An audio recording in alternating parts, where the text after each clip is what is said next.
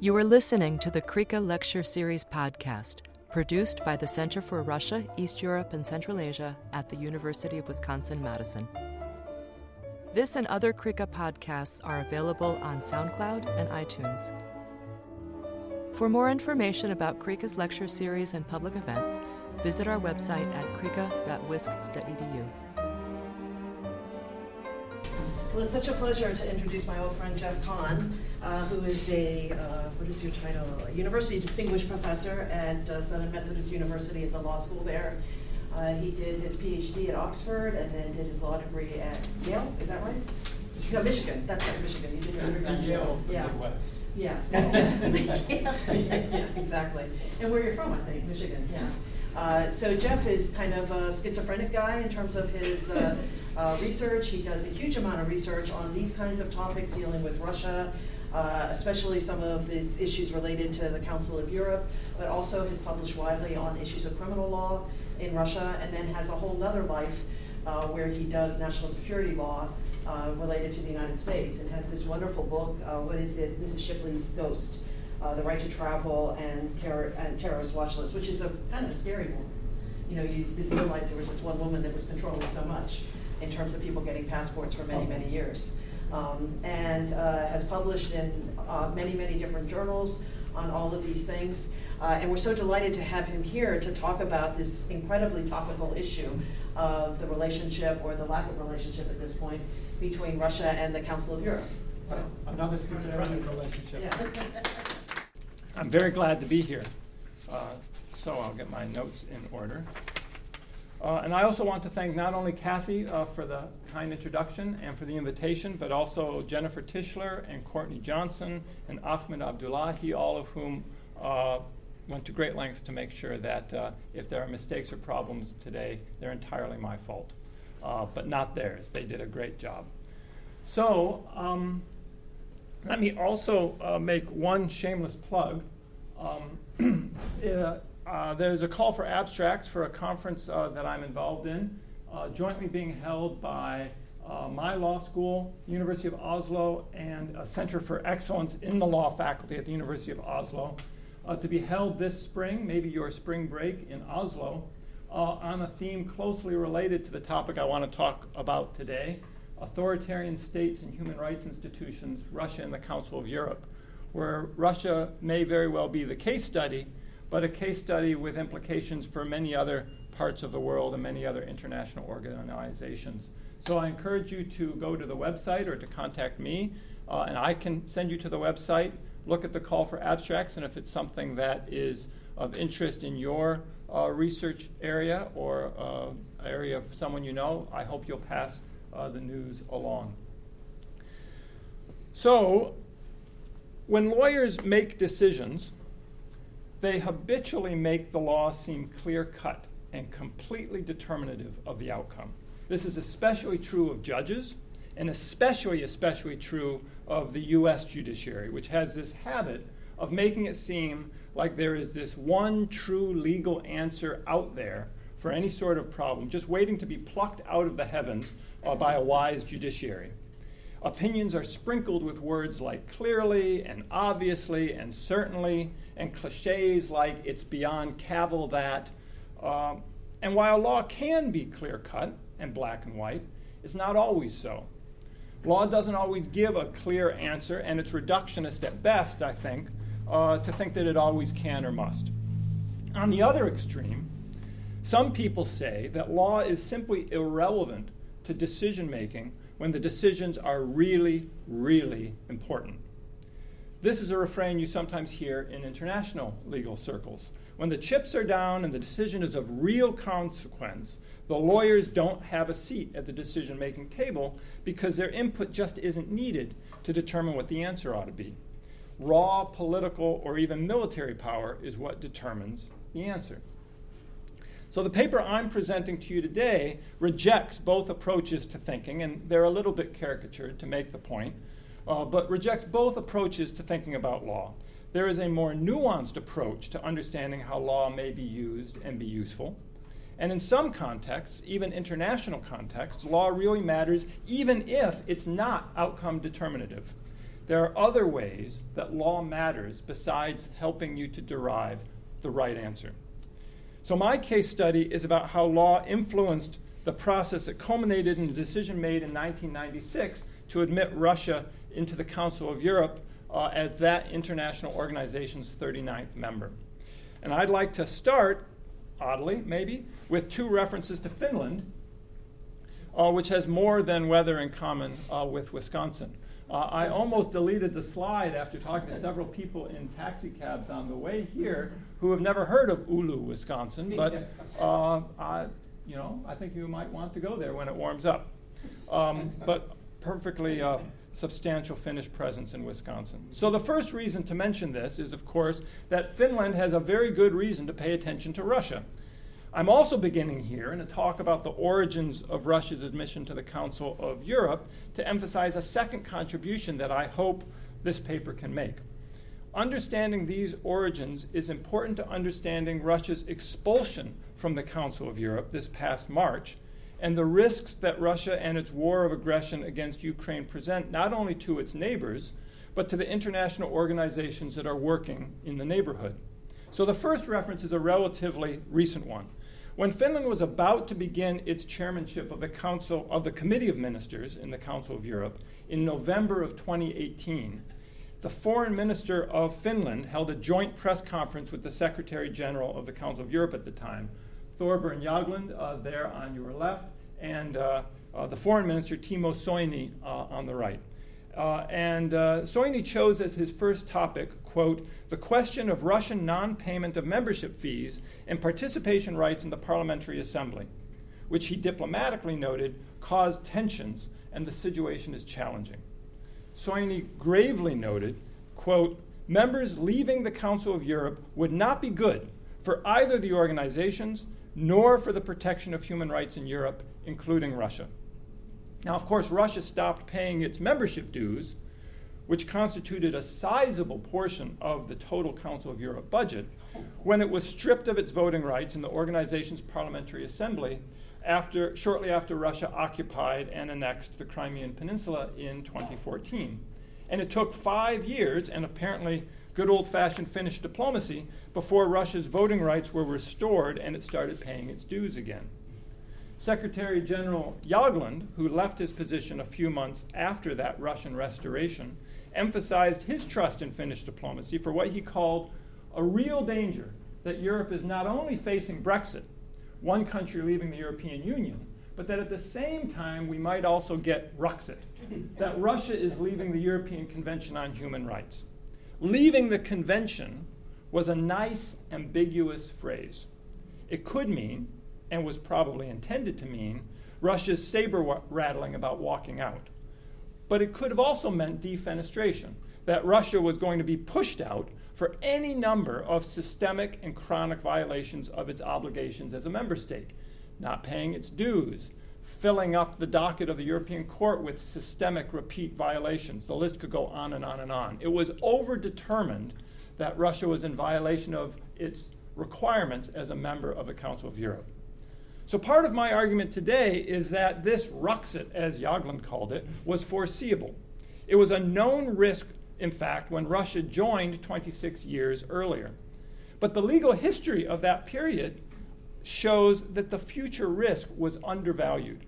This was especially so compared to what was considered at the time to be the high value that Russian membership could have as a vehicle for legal and political reform in an emerging post-Soviet Russian Federation. Not only that, but there was also more than a touch of self-interest in the Council of Europe decision-making to make Russia a member, because it was colored by the fear that organization had that it was going to be eclipsed by what was soon to become the European Union. What was the point of a Council of Europe if you've got a European Union? When the fall of the Berlin Wall presented the Council of Europe with the unexpected opportunity to play a major role in the unification of the European continent, its leaders saw that opportunity and seized it. What they didn't see, or preferred to obscure, was the conflict that this opportunity exposed in the values held by this international organization. So that's part of the title, the values that this organization had. The Council of Europe's origins were based on, quote, shared values, by, quote, like-minded peoples. But from the start, the organization also hoped to expand eastward into parts of Europe that did not necessarily have the same values or were driven by the same like-mindedness. So there was a conflict in the policy choices, a dissonance. The second Finnish reference point points to the danger to international organizations that admit members that don't share its values. Much of the world has forgotten, but certainly not the Finns, the Soviet attack that began the Winter War in November of 1939. And just ask yourself if this reminds you of anything. Just this quick summary of events. First, the Soviets demanded that Finland cede some territory on its eastern side, ostensibly for security of Leningrad, but more likely about restoring the Soviet Union's preferred earlier imperial borders. When Finland refused, this led to a Soviet invasion on the pretext of responding to an artillery attack that was coming, and the Soviets said that they were coming to defend the true regime, the true governing regime of Finland, the actual Finnish government being described as a vicious fascist clique. They were initially repulsed by an under-resourced but extremely courageous contingent of the Finnish military. But in the end, Finland lost, and lost about 15% of its territory. So this not only reduced the size of Finland, but it produced a final substantive act by the League of Nations. The last substantive act that the League of Nations undertook was to expel the Soviet Union as a member. And I just want to share some of the rhetoric and compare it to what we saw this past March when the Council of Europe expelled the Russian Federation. In the opinion of Soviet circles, we read in Pravda, well, we didn't read, but somebody read, in the opinion of Soviet circles, this absurd decision of the League of Nations calls forth an ironic smile and can only make a laughingstock of its ill-starred authors. The ruling circles of Britain and France have forfeited both the moral and the formal right to talk about anybody's aggression, the more so about aggression on the part of the USSR. Fast forward, EU and NATO member states, we read in Interfax, which are unfriendly towards Russia, are abusing their absolute majority in the Council of Europe Committee of Ministers and are continuing their course toward the destruction of the Council of Europe and the common humanitarian and legal space in Europe. Russia will take no part in the attempts of NATO and the EU, which obediently follows in its footsteps, to turn the oldest European organization, the Council of Europe, into another venue where mantras of Western supremacy and narcissism are chanted. Let them enjoy each other's company without Russia. Well, this is all to say there is danger not just to Ukraine, but to the international organizations and the international legal norms that rose from the rubble of the League of Nations and the aftermath of World War II. So this is a structure of the paper that I want to present to you in the next 20 or 25 minutes or so. First, I want to briefly discuss the Council of Europe's Eastern policy during the height of the Cold War. This is not an expansion that was ill-thought or at the last minute. I want to talk about a particular speech that Mikhail Gorbachev gave in 1989, July of 1989, extolling the common European home and the way the Council of Europe took an opportunity to misunderstand that speech and run with it. And then finally, I want to talk about how, in pursuit of a policy, Eastern expansion, that wasn't really quite consonant in all ways with its values, the rules began to be bent. And I want to do this, and this is the theoretical part of the paper, through a sort of conceit. This is Abram Chase, who was the legal advisor at the State Department during the Cuban Missile Crisis. And he wrote this very elegant little book, which I'd strongly encourage you to read, called International Crises and the Role of Law in the Cuban Missile Crisis. And his argument was that law is not always about finding the legal answer. So the U.S. ambassador to the Soviet Union at the time, who was part of the executive committee that was working in the 14 days on the Cuban Missile Crisis, was reported to have said when he heard that there was going to be a legal presentation, well, we better have a good legal argument because the Soviets like legal arguments. But that wasn't what Abram Chayes was all about. His point was, and he says this in a very nice interview he gave years later, I don't think when you think about how it affected the decision, it wasn't because we had a kind of technical brief for the Soviet Union. What we were doing was feeding into the arguments about policy on a substantive level, but as lawyers. And this is the argument, the theoretical argument that I want to sort of put on as a template to what I see in the decision-making about Russia's joining the Council of Europe. So law didn't come up with the answer whether Russia could be admitted or not, but it did serve as a constraint on decision-making. It served to provide a series of justifications or legitimation standards for that action, metrics by which the decision to admit Russia could be evaluated as in keeping with or not in keeping with the legal constraints. And it provided organizational structures, procedures, and forums. It got lawyers involved at a certain stage of decision-making, not because they were asked to solve a legal problem, but because they were to give insights to allow the policymakers to do their job. And that is now what I'd like to turn to. So to begin, the Council of Europe's Eastern policy during the height of the Cold War. An important starting point is this policy, which was to expand as fast as possible the Council of Europe from its original 10 members eastward across the European continent. Now, this was a wonderful and rather idealized wish at the time that it was conceived in 1950, because the singular stumbling block to that goal was the Soviet Union. The wish was concretized in a variety of ways.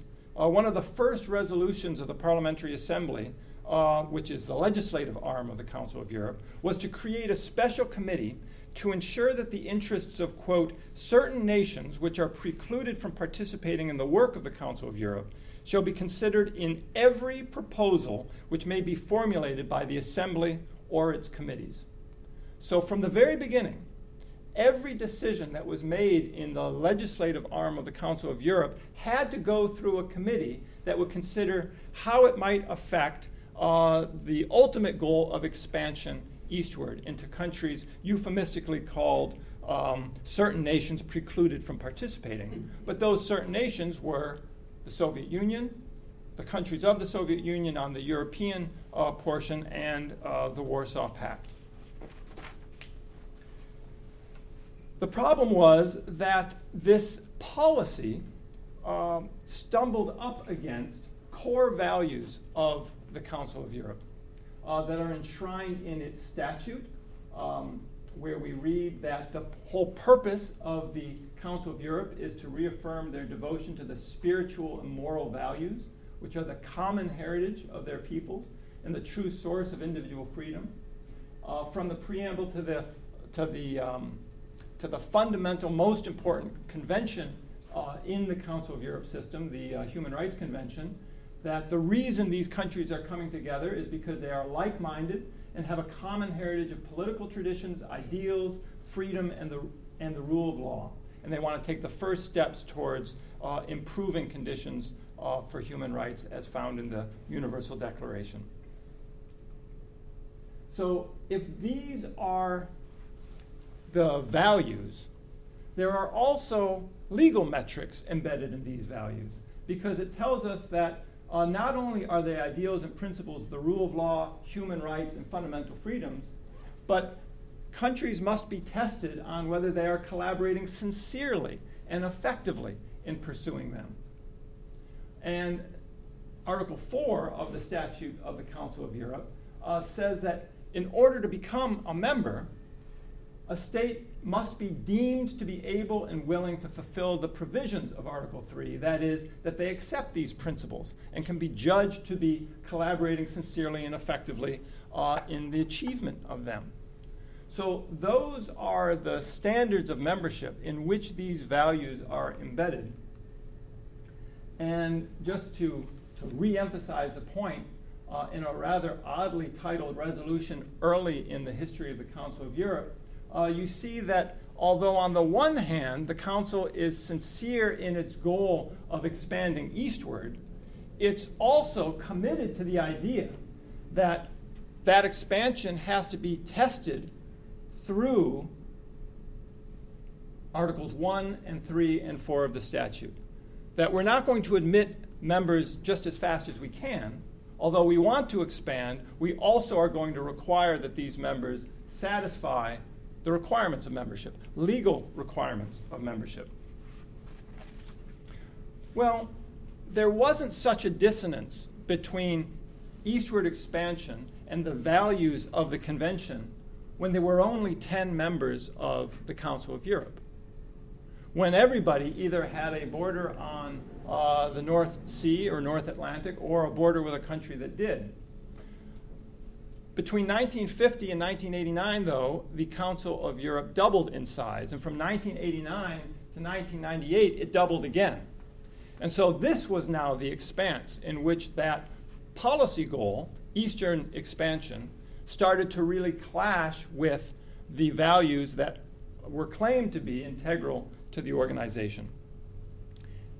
And now let me give you some concrete examples of how that actually turned out to happen.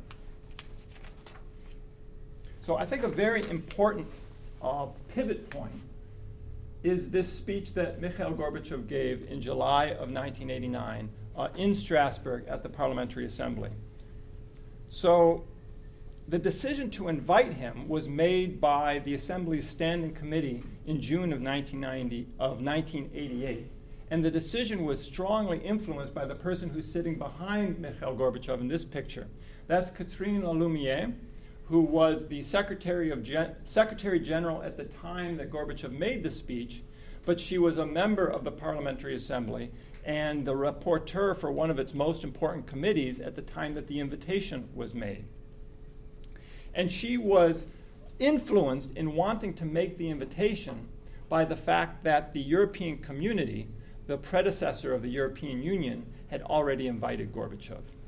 And this feeling that the European Community was getting such momentum, it was quickly building towards the Treaty of Maastricht in 1992, the idea of single monetary union, a massive economic space, none of which was anything that the Council of Europe could provide. The Council of Europe was about promoting its values: democracy, human rights, cultural, sporting, other interactions to unite the peoples of Europe, but not important stuff like the economy. So how was the Council of Europe going to make itself felt, to continue to be a relevant player? And as the Gorbachev phenomenon is happening, Lalumiere, who did a close study of Gorbachev, read his works, studied the activity he was engaged in with Perestroika and Glasnost, seized on the idea of inviting him and getting him to the Council as fast as she could, even if she could get him faster than the European Community could. Gorbachev gave this speech in which he used the phrase, "our common European home." But this metaphor obscured the fact that his ambition was cohabitation of separate social and political systems in a demilitarized European space, not the removal of those differences or the replacement of Soviet values with European ones. This was, after all, rather early in his leadership. So one strained mightily to find a common heritage of shared spiritual and moral values between East and West at the time of his invitation.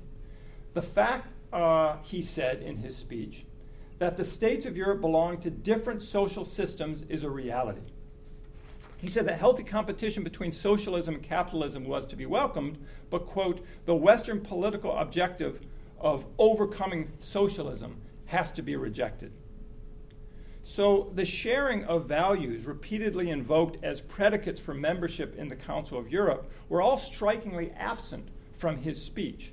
From Gorbachev's perspective, the adoption of some sort of prefix set of values was simply not the goal. The goal was to end, quote, the outmoded stereotypes that the Soviet Union continues to be suspected of hegemonistic designs and of the intention to decouple the United States from Europe. And Gorbachev was complaining that the West wasn't listening, that there were lots of areas of collaboration, but East and West have to respect each other's differences as much as their commonalities. There was enough commonality to work together, but let's not forget that these are differences. We can be part of a common European home, but we're not one family. We're inhabiting this space collaboratively, but separately. But from the point of view of Gorbachev's host, Lalumiere, now the Secretary General of the Council of Europe, Gorbachev's complex view of a common European home opened up an opportunity to improve the status and influence that the international organization she led was hoping to maintain. And so she devised the idea of creating special guest status within the Parliamentary Assembly for the Soviet Union. Special guest status, a wholly unnecessary concept because there was already the concept of associate member in the Statute of the Council of Europe and the concept of parliamentary observer in the Statute of the Council of Europe. The problem was that the legal requirements for those types of membership, associate member, observer status, the Soviet Union couldn't meet. It was required to be a democratic European non-member state to have observer status. And if one wanted to be an associate member, you had to be deemed, quote, able and willing to fulfill the provisions of Article 3, the rule of law, fundamental human rights and freedoms, which was translated into a pluralistic democracy, none of which the Soviet Union had. So I give you this new status to illustrate the modus operandi that followed thereafter, not just for the Soviet Union's successor state, the Russian Federation, but for all of the states of Eastern Europe that before and after the Russian Federation were admitted into the Council of Europe. The rules begin to be bent. So it is now enough, if one wants to have special guest status, simply to show one's interest in, or I should back up. The Parliamentary Assembly may grant special guest status to national legislative assemblies of countries which have shown their interest in and which apply and implement this series of instruments and treaties. You don't have to show that you're successful. You don't have to show that you're doing a good job, just that you've shown your interest in and are starting to implement. So the rules begin to be bent. And it's this MO that begins to succeed. And so here you see on the left Catherine Lalumiere with Boris Yeltsin. And there is Lalumiere's successor, Daniel Tarshis, with Yevgeny Primakov. The first at the start of the process in February 1992. The body of the Soviet Union wasn't cold in the grave before the Russian Federation began to inquire about the conditions for membership, and in May of that year made a formal application to become a member. It took 4 years until 1996 when Yevgeny Primakov signed the relevant treaties to become a member. Not everybody thought the rules were just bending. Some people thought that the rules were about to be broken. And one of those people was the Deputy Secretary General of the Council of Europe, a man named Peter Luprecht, who resigned in protest in 1997 at Russia having been admitted a member. And this was his reasoning. And I want to show you this first to consider as I describe the process for becoming a member as the rules were beginning to be bent. The Council's role, he said, is no longer limited to the defense of pluralist democracy, the rule of law, and human rights. Its new task is to play an active role in democracy building in the post-communist countries. And to this end, important programs have been created and implemented, some of which are conducted jointly with the European Commission. With a certain irony, I've called this the policy of therapeutic admission. The idea of therapy cannot be lightly dismissed. Some of the countries concerned suffer from serious evils, and we will have to go through a long healing process. but success in therapy presupposes the consent of the patient. Unfortunately, some of the leaders of the countries involved do not appear really willing to push through the necessary reforms and to honor their commitments. So what was the process, and now how did the lawyers start to get involved? The legal requirement begins with a decision by the Committee of Ministers, which is the executive arm of the Council of Europe, to consider inviting a new state to become a member.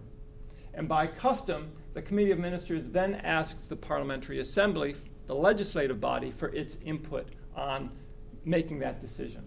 The Parliamentary Assembly, in turn, sought out the advice of a variety of different committees. The first committee, eminent lawyers, and they were really eminent lawyers. In this case, 3 of them came from the European Court of Human Rights, and 3 of them came from the European Commission, which was at that time the enforcement arm. There was a committee on political affairs, which was headed by a man named Ernst Mollmann, Swiss. A committee on legal affairs and human rights, which was first headed by a Dane named Ole Espersen and then a German named Rudolf Bindig. And then, as I mentioned before, a committee on relations with European non-member countries, because every decision of the Parliamentary Assembly in furtherance of this goal of Eastern expansion had to go through this committee headed by a Brit named David Atkinson. After these committees come to their advice, the Parliamentary Assembly is informed, the Parliamentary Assembly takes a vote, that vote is forwarded to the Committee of Ministers, and the Committee of Ministers then, assuming a positive vote, makes the invitation. Just focus on the fact that there was a committee on political affairs, no lawyers involved, but 2 committees focused on the law. So that's part of what I think Abram Chase is saying when he says having the lawyers involved can affect the outcome of the decision, even if law is not outcome determinative. It rarely is. And let's just compare now the work of these 2 committees. Over the course of 4 years and 1 suspension of their work, because in the period between 1992 and 1996, the Russian invasion, internal invasion of Chechnya occurred, and the Parliamentary Assembly suspended the entire process. But over the course of 4 years, these committees sent rapporteurs, advisors, counselors, lawyers to study Russian law, make recommendations on how Russian law could be improved, and also how it would have to change if it was going to meet these legal requirements in the statute.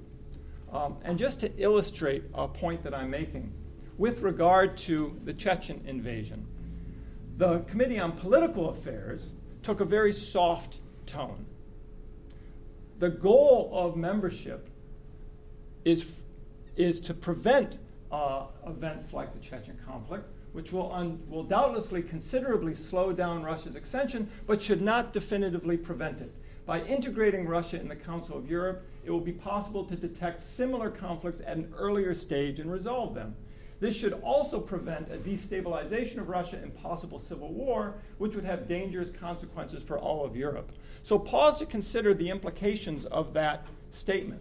It presupposes that there will be similar conflicts, even as Russia is pursuing membership, which suggests that Russia is not in conformity with any of the requirements of membership, but that shouldn't stop membership from being pursued. In fact, it should be an accelerant, because the more that Russia can be brought into the Council of Europe, and the sooner it could be brought into the Council of Europe, the more it can be prevented from destabilizing the country, possible civil war, and dangerous consequences for all of Europe. So the policy goal is no longer that Congress, that the Council of Europe's requirements have to be met, but that a country should aspire towards these as goals. So requirements shift to become goals from the policymaker's point of view. From the lawyer's point of view, it's much more black and white. The Assembly should suspend consideration of Russian membership until it is convinced that the Russian Federation has secured respect for human rights in Chechnya, since membership is conditioned on the enjoyment by all persons within a member's jurisdiction of human rights and fundamental freedoms according to the Council of Europe statute. Now, Bindig went on to say, the policy questions aren't mine to make, but from the legal perspective, this is just clear evidence of noncompliance.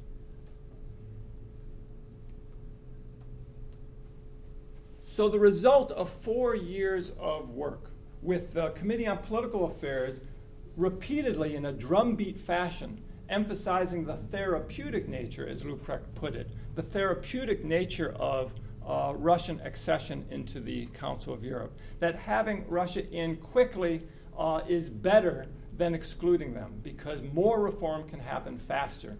And so long as Russia is willing, that's enough. And on the other hand, the legal committees, the lawyers, repeatedly stating there simply is no satisfaction of these legal requirements here. And not only that, but the mentality of legal thinking is lacking.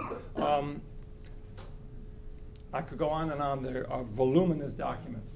But in the end, considering all these opinions, and each very respectful of the other, the Political Affairs Committee saying we're not taking a legal perspective, and the lawyers saying we're aware that there are other policy considerations to consider, the end result by the Parliamentary Assembly when it came to vote and pass its resolution to the Committee of Ministers to approve membership was, and this has to be read very carefully, that on the basis of all sorts of assurances by the Russian government that all sorts of promises would be kept, a moratorium on the death penalty, the adoption of various legal reforms, the creation of a professional bar, new civil and criminal codes, and civil and criminal procedural codes, and on and on and on. On the basis of these assurances and of the following considerations and commitments, the Assembly believes that Russia, in the sense of Article 4, is clearly willing and will be able in the near future to fulfill the provisions of membership of the Council of Europe as set forth in Article 3.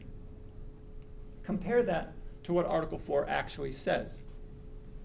So they're being quite honest. In the sense of Article 4, but Article 4 doesn't say that a state must be clearly willing and will be able in the near future. Article 4 says that someone has to deem the state to be able and willing.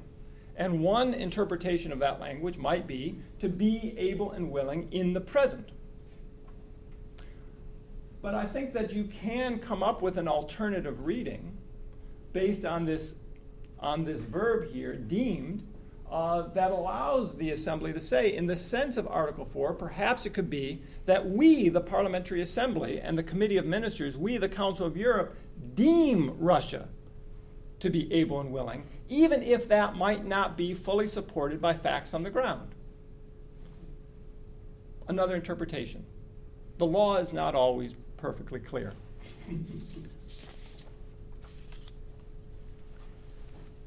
So now, connecting this with Abram Chase and bringing it to a close. Chase made an analogy in his description of the work of the lawyers connected with the Executive Committee during the Cuban Missile Crisis to domestic courts. And he said, "We recognize that the decision of courts, which are legal decisions in the purest sense, are inevitably reached on a variety of grounds of interest or policy, as well as, or quite apart from, the law. That doesn't mean, however, that the judicial opinions filling the law books are a sham. The requirements of a published opinion imposes on the court the discipline and check of the necessity to formulate its decision in terms of the set of legal rules and procedures within which the case is presented for determination. The judicial opinion cannot prove that the decision is right. But if there can be no determinate answer, analysis and criticism can nevertheless distinguish a persuasive from a specious rationale, a responsible and serious performance from a trivial one. In this way, the requirement of justification provides an important substantive check on the legality of action and ultimately on the responsibility of the decision-making process." So in the Cuban Missile Crisis, the lawyers said to the generals, you can't invade. They didn't say, you can't invade Cuba. You cannot conduct an airstrike on Cuba. You cannot impose a blockade on Cuba. it's against the law. What they said is the United Nations Charter prohibits states from using force, except in the case of an armed attack. We don't think that putting missiles in Cuba would constitute an armed attack. If we do say that that's what we think, we need to have an answer when the Soviet Union asks about our missiles in Turkey. Is that an armed attack?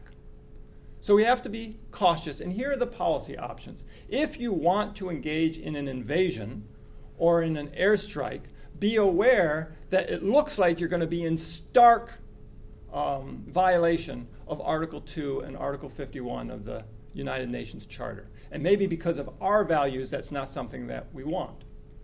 But you could go to the Organization for American States and ask for collective enforcement of self-defense under their charter.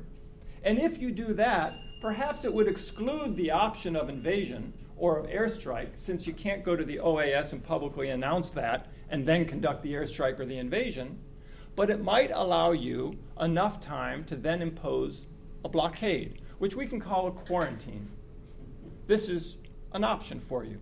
And it ultimately is the option that proved to be persuasive. Not because it was the right legal answer or the wrong legal answer, but it was undertaken with an eye towards the law and providing different interpretations of what the law would allow with various policy repercussions.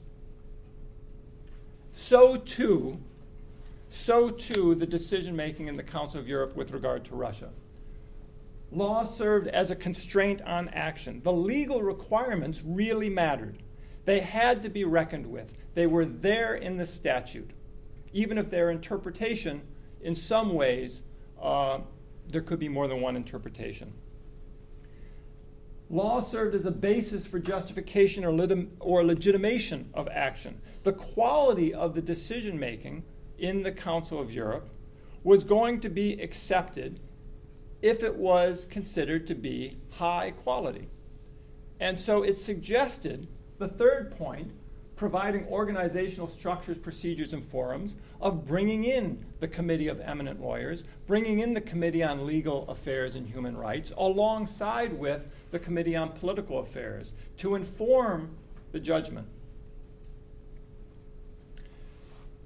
So that's the role that law plays. And I think that in conclusion, the danger is that we sometimes think of law as providing the answer. And then we have to ask ourselves whether we even want to hear what the legal answer is going to be. But the law works in a much more complicated way. And in this case, we can now judge the decision-making in the Council of Europe from the very beginning and assess whether the willingness to bend some of these legal requirements or interpret them in a way that perhaps was not on its face obvious or natural in pursuit of these other policy goals and values was the right approach, as was thought at the time, or the wrong approach, as Peter Luprecht, resigning in protest, thought at the time. And with that, I think you typically have speakers stop at this point, and I'll just say thank you, and I'll look forward to your questions.